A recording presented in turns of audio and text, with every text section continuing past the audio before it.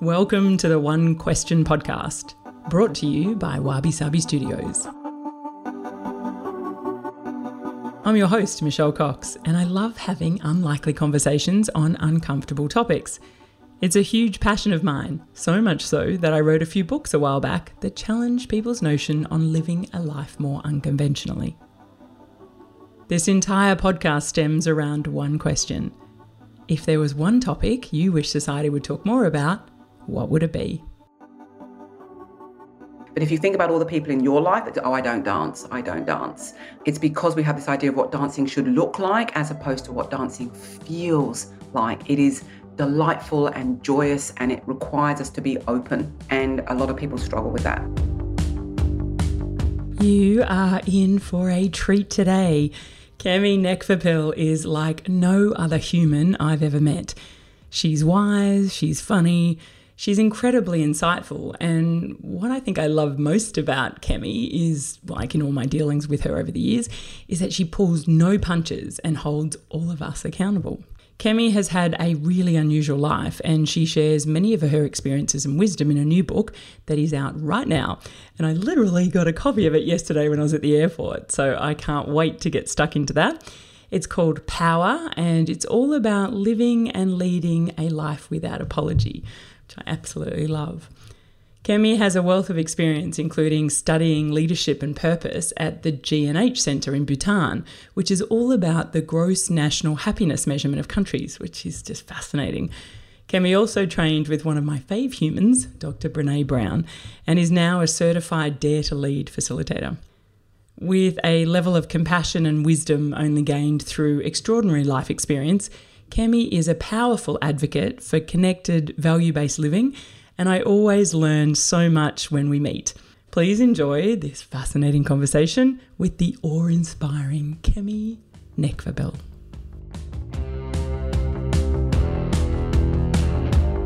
Kemi, I'm so excited to have you on the podcast today. Welcome. Thank you, Michelle. It is such a pleasure to be here, such a pleasure to hang out with you. Well, you're usually on this side of the mic, so I feel very privileged and lucky and a little bit scared to be the one interviewing you, because you're always interviewing these amazing names. So we'll get into that a little bit more. But if there is one thing that you wish society would talk more about, what would it be? I wish that society would talk more about beauty and delight. Ooh, fabulous topic. I love this. So tell me more. Why are these areas that are so passionate to you? I think it's very easy. I remember talking to a very good friend. We'd been out for lunch, and she said that one of her values was beauty, but she felt ashamed about that it seemed a really shallow thing of which to value. And I remember saying to her, oh my gosh, I said, I love beauty, my own version of what that is. And I think beauty is very different and unique. And then when we look at this idea of delight, and they're different, beauty and delight are different. Beauty is something that we can create around us, but delight is a moment that happens. And, in the world that we're in right now, in 2021, there is not necessarily a lot of delight around unless you are actively looking for it. So one of my mantras is sometimes I cannot wait for the delight of today. And you can't plan for it. You can't say, me and some friends are going away for the weekend and we're going to, plan a moment of delight at Wednesday at 3:30. Delight comes in these brief moments. And it's so important that we can inhale them and hold them for as long as we can, because once we've had that moment, life is going to be right there for us to step into. That's so beautiful. I've never really thought about it that way, but it kind of reminds me when you're talking about it of gratitude. It's sort of in that same sort of genre, I guess, and place. But like you say, you can't plan it. So how do we bring more delight into our world, in your view? I think the only way to do it is to actually become stiller. To actually be still. You might be able to still hear my English accent. I have been in Australia now for 17 years. I have to say, I've never known myself as someone that finds delight in reptiles. But now that I have been here in Australia for a while, I have found myself getting quite attached to a blue-tongued lizard. I named her Henrietta. I saw her and I just said, hello, Henrietta. And that became her name. She is about 1 foot long. She's a lizard. And every time I see her, I'm out hanging out the washing or I'm in the garden, and I just feel this moment of, wow, you came to hang out in our garden. Every year you come out into the warm And she just brings me this moment of delight. I don't know what gender Henrietta is. It doesn't matter. It's the feeling and how I have now appreciated her beauty as a reptile. I just love when I see her. Like I'm out in the garden. Oh, I wonder if Henrietta's going to come. I wonder if she's going to come. But I'm in that stillness. I'm not rushing around trying to do something. I don't see her in the moments where I'm, oh, I've got to get to a meeting. Oh, I've got to go and do that thing. It's when I'm just pottering in the garden, she will appear. And it feels like, as you say, that moment of gratitude of, oh, wow, I got to just see her today. And my son, who is 17, has exactly, he goes, Mum, Henrietta's out. You know, it doesn't matter what I'm doing. I will just go and we'll just look at her while she's there and then she's gone. A moment of delight. That's beautiful. What a gorgeous example. I had a little blue-tongue lizard as a pet when I grew up. It was Lizzie, very original. At least Henrietta's a better name. But poor Lizzie had her tail chopped off by that. My dad was mowing the lawn and happened to run over and just got her tail. So then we sort of brought her back to health and looked after her, and she was my pet for many, many years. And then my parents said, it's time you let her, go into the wild again once she got well. And I remember bawling my eyes out with this kid. But as you say, just beautiful moments and those connections, isn't it? There's so much delight in connecting with people, and I think that's what we've really missed as well over the last couple of years of missing those really special moments with people. That's something around being present. I think what you just described then around being out in the garden, being present. What else can we do to bring more delight into even not our own lives, but maybe other people's lives as well? Because we probably can not so much conjure that up a little bit, but we can probably assist to provide delightful moments for others. So actually one thing that happened for me during the pandemic, when the world was just crazy and upside down, we just didn't know what was going on. And, as someone that does have a little bit of a profile and being a coach, I felt this kind of internal pressure. I need to somehow do something, like I need to say something. And then I realized, well, I don't know what to say because I don't know how to navigate a global pandemic, and I'm in the middle of it too. And I just knew if I just keep doing what I do, which is being in nature and running and those sorts of things, it would reveal itself to me what I needed to do, what I needed to share, how I could contribute in such an uncertain and scary time. And I was running along where I live here in Melbourne, beautiful sort of creek area.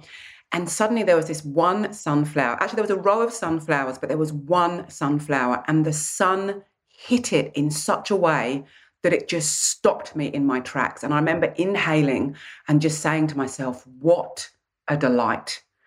And in that moment, I knew that's what I want to contribute. And so my way of sharing delight through 2020 was to create a kind of Instagram project, which was called the Delight Diaries.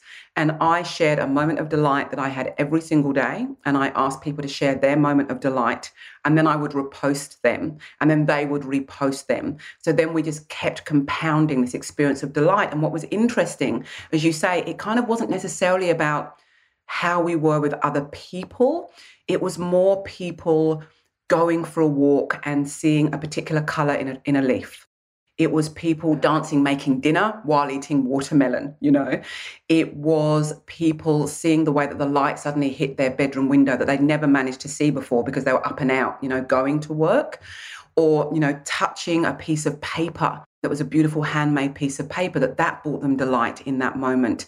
I think one of the ways that we can share delight with each other that isn't really like an active, I will now go and share delight. That doesn't feel delightful, but it is to share those moments of delight, to be able to bring it into our vocabulary. I had a moment of delight today, or I saw the most beautiful thing today. I saw, an elderly gentleman helping his wife or his partner onto the tram. It just made me feel that there's so much beauty in the world. I think we can access fear and pain and ugly at the press of a button. And we have to be willing to know that that's no more powerful than actually accessing beauty and delight at the press of a button as well. And that actually as humans, we need that we do need art and we do need music and we need all forms of beauty to balance out what we know humanity can bring, but also humanity can bring the complete opposite as well. Yeah, definitely. It reminds me, just you talking about that there, last year I did a May Moments of Joy. So a similar little exercise, because May is a really shitty month for me. Both my parents died in May over, a period difference of 10 years and just lots of horrible things. So I never look forward to May every year. And I thought I'm going to reframe it this year. We're in the height of COVID, so I couldn't have, even compounded even worse. And I started this little May Moments of Joy. So every day I thought I'm going to make myself appreciate something different from a different lens and look at it a little bit differently. And like you say, little post on it. And it was actually really good. It was a good way to do that and remind myself that whilst there's so many, sad memories, there are so many beautiful things that I can focus on instead and, reframe it a little bit and feel a bit better about it on a daily basis, which was lovely. So I think you do have that power to change that yourself, don't you? I think you do. And I think it's interesting you sort of use that word, to make yourself, but then you said that I'm going to appreciate. And I think we need to be careful. I think we live in such a striving culture. And even me as a coach, it can be assumed that the way that I coach is we must go for the goal at any cost. That's not how I work at all.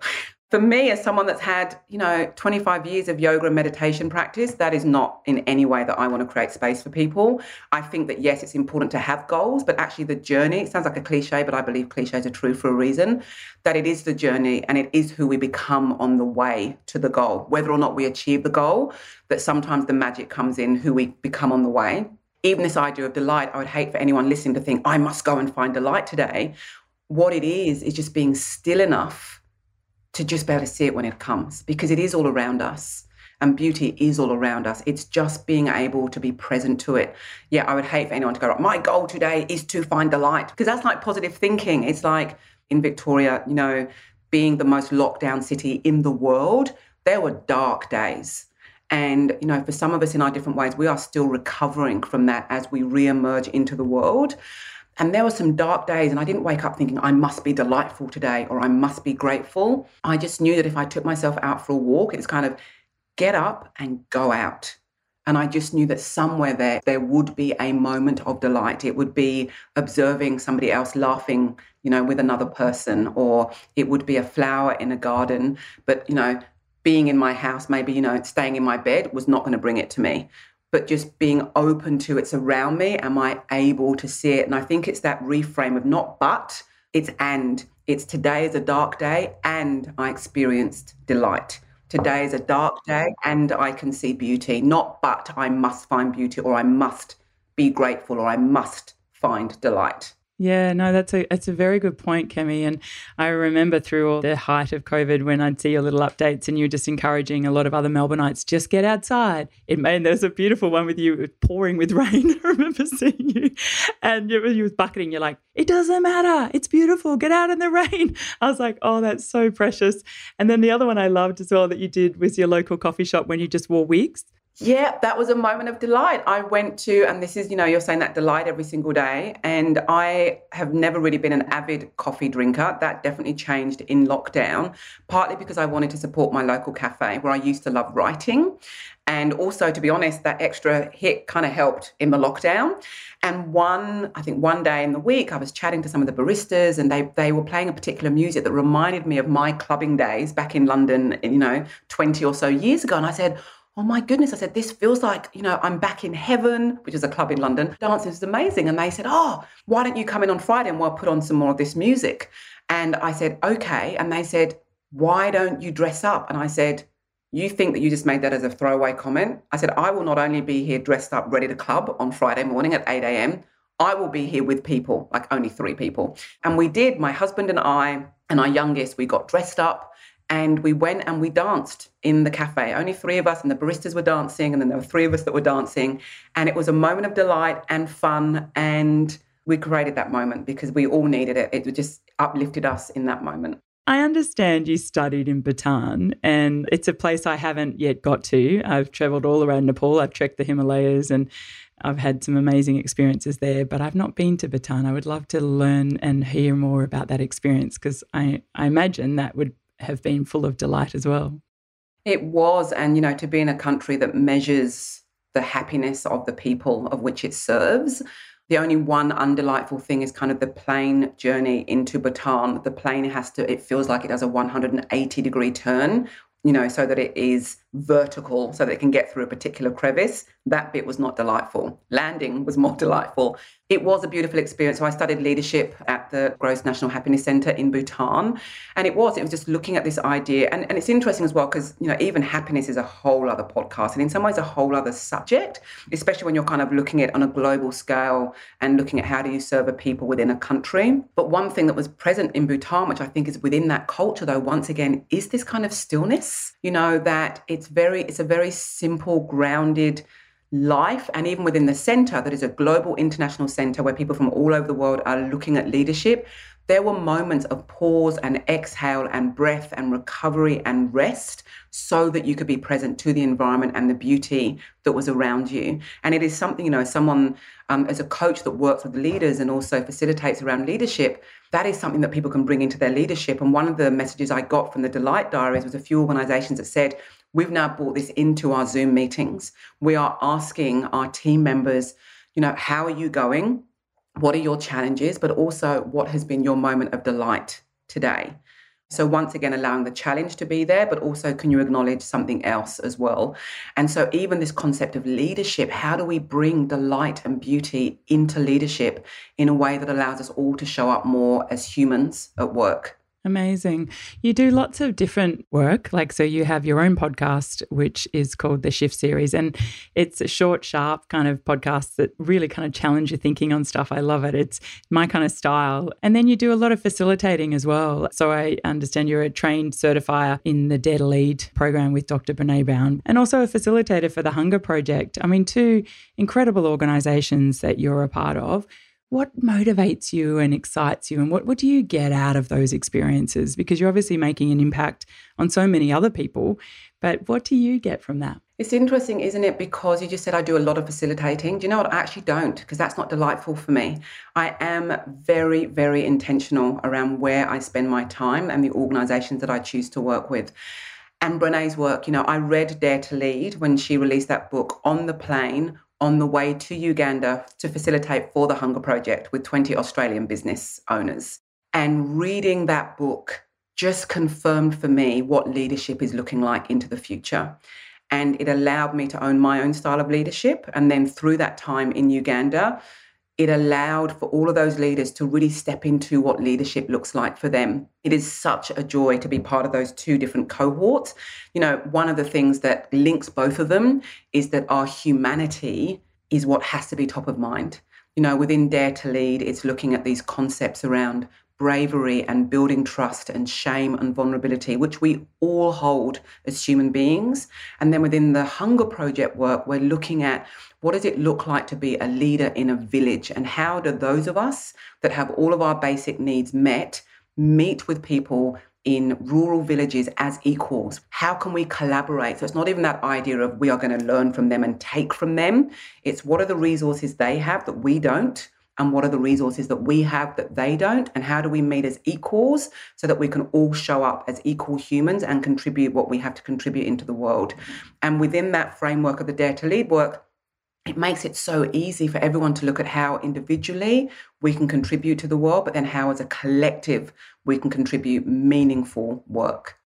Oh, beautiful. It's almost like a privilege to be able to, one, be part of that, but, for you to help people to rise to those challenges and be better. You're essentially helping people to be better humans, aren't you? Not just better leaders. While at the same time doing my own continual work to be a better human. Because that is a thing when you're working in the coaching space and the personal development space. It is unrealistic to believe that you can hold a space for other people if you're not experiencing that space for yourself. That I can have moments of delight with my coach and moments of breakthrough and aha moments and insights while, at the same time creating that space for my clients. It is a privilege. It's a word I use all the time. It is a privilege to be able to create a space where people feel safe enough to show up, which is delightful. Because I remember when I first read Elizabeth Gilbert's book, Big Magic, she puts in a quote by someone called Jack Gilbert, not a relative of hers, and he says, we must risk delight. And delight is vulnerable because, once again, you have to be still. You can't be busy doing lots of things. That there is a vulnerability around allowing yourself to feel an emotion that can actually overtake you. And I think it's why in some ways we don't feel necessarily comfortable with it. It can feel so overtaking, it can feel so all-encompassing that we kind of want to shut it down, that we want it, the cynic comes in straight away to kind of cut it down like, oh, well, he's helping her now, but she might trip up later, or, whatever version of that is, or that flower is stunning, but it's going to die soon. So what's the point? That delight is a very, very vulnerable moment. It's actually, do you know what I've just suddenly thought? I've just thought about dancing. Some people say, oh, I don't dance. I'm not a dancer, because dancing is vulnerable. And I remember when we went to the training, Brene kind of took us through, because we did the training, as facilitators training in the work, we did the training ourselves. And she kind of took us through levels of vulnerability. And I can't remember what the first one was, but then it went to dancing and then it went to singing, because to sing with a group of people, incredibly vulnerable. It's why my good friend Claire Bowditch does her sort of open singing workshops, because people just being able to use their voice and how vulnerable that is. But if you think about all the people in your life that, oh, I don't dance. It's because we have this idea of what dancing should look like as opposed to what dancing feels like. It is delightful and joyous, and it requires us to be open. And a lot of people struggle with that. Yeah, so true. God, you just keep tapping into all my vulnerabilities. Oh, really? Singing and dancing, I have no issue with. I dance around everywhere. I think, I was a gymnast as a kid, so I don't care. I know I'm not very good at it. But funnily enough, a good friend of yours and mine, Tina and I, we've both got a Peloton bike, and we decided to do the cardio version of the Peloton last weekend, where we did the dancing together to like Beyonce. It was tragic. It was so tragic. But gee, we had fun and we sweated. Yeah.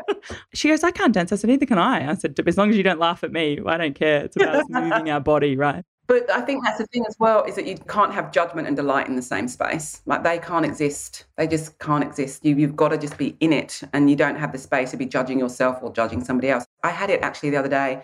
My family came together in Melbourne. Luckily, my husband's family all live in Melbourne, and we met together for the first time, in however long it's been.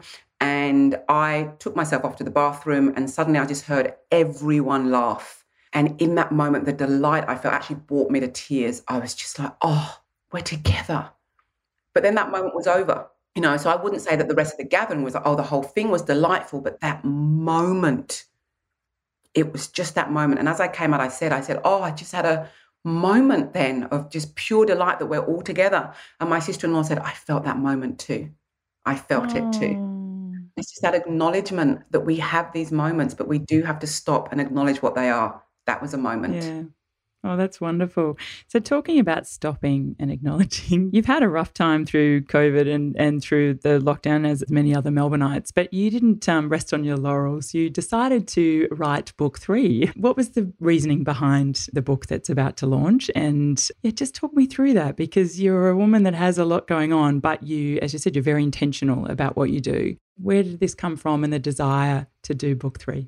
Well, as an author as well, that I don't know, they just circle around you, don't they? Books. And when I wrote my first book, Raw Beauty, once I'd finished that book, I thought, oh, I love this. I love this whole process. I'm going to do this for the rest of my life. And then I wrote The Gift of Asking. And then I just knew the third book was coming, but I wasn't sure what it was going to be about, but it was there. And I was talking with a good friend of mine, an author friend, and she sort of shared with me, I love it when you share your stories, like your personal stories, the experiences that you've had. And that sort of lit something in me. And I thought, I'll just start sort of collecting some stories. And as I was collecting these stories, there was a theme around there. And that theme was around power, or for me, more around powerlessness. As a Black woman who is always navigating white spaces, as a Black woman that was fostered to white families from the age of 2 weeks until I was 13 years old, my experience in the world was one of powerlessness, my internal experience, and also what I was told. And so I realized, oh my gosh, and then I realized with this book, oh wow, and there's a lot around race and a lot around gender. So then once I had that kind of lens, that kind of had certain stories and certain experiences come to mind. One where I had lost power, and ones where I had stood in my power, and what that looked like. And then because I've been working with women within leadership and entrepreneurs and women with all different industries, looking at the experiences of power for my clients and where they mirrored mine and where they were different in terms of cultural background, in terms of gender, in terms of age, in terms of the industries that they worked in. And suddenly I saw, wow, as women right now, We have opportunities that our mothers and our grandmothers and our great-grandmothers never had. And yet, as women, we can still navigate the world feeling powerless in situations that we find ourselves in. So I wanted to write this book as a kind of a new way of looking at power, shaping a new paradigm for power, and not calling it soft power or personal power, but just power. And I work on the Oxford definition of that, which is that power is the ability to act or to do something in a particular way. That's all it is.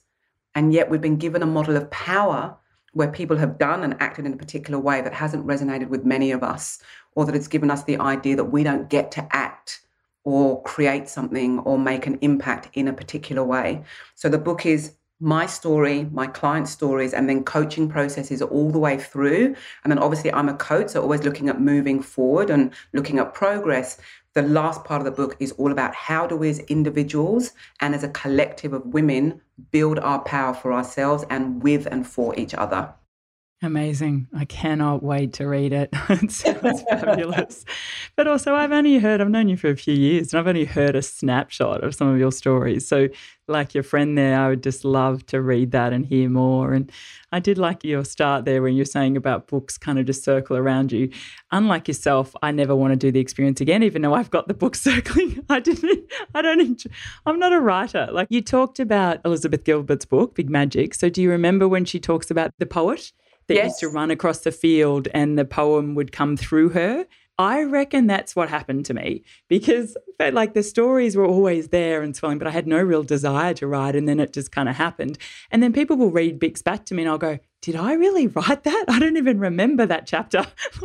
It's fascinating. I think that's what it is like sometimes, that you read it back and it's kind of like a divine download, and you're just writing like, did I write that? And then there are other moments you're like, oh, did I write that? It can be, it's a mix between the two, and that's part of the process. I love that process. And for me, I'm really clear that I write to be useful, that, the tagline for the book is a woman's guide to live and lead without apology. If a woman just reads that book and thinks, I don't have to apologize anymore. I don't have to apologize to my parents. I don't have to apologize for my weight. Or I don't have to apologize because I have ambition. Or I don't have to apologize because of the color of my skin. I don't have to apologize for my age. Just if there's one part in that book that is useful for a woman to go, I'm allowed to stand in the world and contribute what I have to contribute without apology, I believe that's been useful. And that is my aim, to be useful. Oh, stunning. Yeah, I can't wait. So that will be out in the coming weeks, and we'll have a reference to that in the show notes. But I want to come full circle. You started with a friend talking about her being embarrassed about being beautiful. And I think, you've just given permission there. You don't want women to apologize for feeling beautiful or for wanting to feel beautiful. So what is your definition of beauty? I'm going to show you, I know it's a podcast, but I can describe this. So yes, I wrote my book through lockdown. I started in 2019, so it's been like 2.5 years now. But I also took on becoming a flower farmer. So I want to show you my beautiful Noel Sutton sweet peas that have a stunning fragrance. So this is my first harvest of sweet peas. They are a mix of lilacs and purples and whites and frills. And I am just loving sweet peas because you just keep cutting them and they keep on growing. And do you know what? Gardening is beauty and delight, because I've been gardening from a very young age, and every time something germinates, it's a moment of delight and beauty. And then the other one I'm going to share you is this rose called Dream Chaser. I don't even like pink, Michelle, but for those listening, it is kind of a bright fuchsia pink with multi-petals. I am a big fan of David Austin roses. And so my plan over the next few years is to, just step into becoming a micro-organic flower farmer. This year is all about experimenting and failing and delight in flowers and working out, do I like that? Do I not like that? And so with the kind of, some of those stories in the book are heavy, and it's big topics around patriarchy and racism and all of those things. So at the same time, though, I was growing flowers. And for me, it just allowed me to have these bursts of delight within that writing process. Oh, absolutely divine. Your flowers are gorgeous. I'm a big fan of roses. Flowers are the ultimate beauty, and I have them on my desk. That was kind of one of my mental health things that I needed through lockdown. If you'd have seen my desk, I was ordering from florists every week a ridiculous amount of flowers because I just knew they had to be there. And it's interesting as well, just to talk about beauty and change and progress. I had about 3 weeks during this last lockdown where every day just felt like Groundhog Day. Like, it was hard to show up. I felt very blessed and privileged that I could show up for my clients, but it was hard. And I remember one day being in the garden and I suddenly saw the cherry blossoms were coming out. And I had this moment of, it's going to change. Like, actually, spring is coming. This is a season. This lockdown, even though it is unending and it just keeps on going, it feels like it is going to change. And that was a moment of delight that allowed me to step into the future because I saw beauty. And that, I thought these blossoms are going to die, but right now, this is what it looks like. So that was a moment of delight and a moment of beauty that kind of made me realize, it's going to change. And it was a complete physiological shift and a mind shift that I then started sharing. And I shared a post around that. And so many people responded. They just responded, I had that moment. I saw the blossom and I had that intake of breath of things are going to change. It's going to be okay. It's going to be beauty again. I can create beauty again. And so once again, when we share that delight and beauty with others, it allows them to acknowledge that for themselves. Oh, just fantastic. Cami, I'm going to finish with my ode to you. You are a beautiful human. I feel very lucky that you are in my orbit, and it's been an absolute delight to talk to you today. Thank you for being on the podcast and sharing all your wonderful words of wisdom. It's pretty profound, some of that stuff. They're so simple and you just say them so fleetingly and fly away, but they have real resonance. So I really appreciate all you do, and it's been lovely to chat to you. Thank you. Oh, well, thank you so much, and thank you for this beautiful podcast. I love how you've created it. I love that you give your guests this space. I've never really spoken about beauty and delight in this way. So to be able to just, riff off of your dulcet tones has been an absolute delight for me. So thank you, Michelle. I hope to see you soon.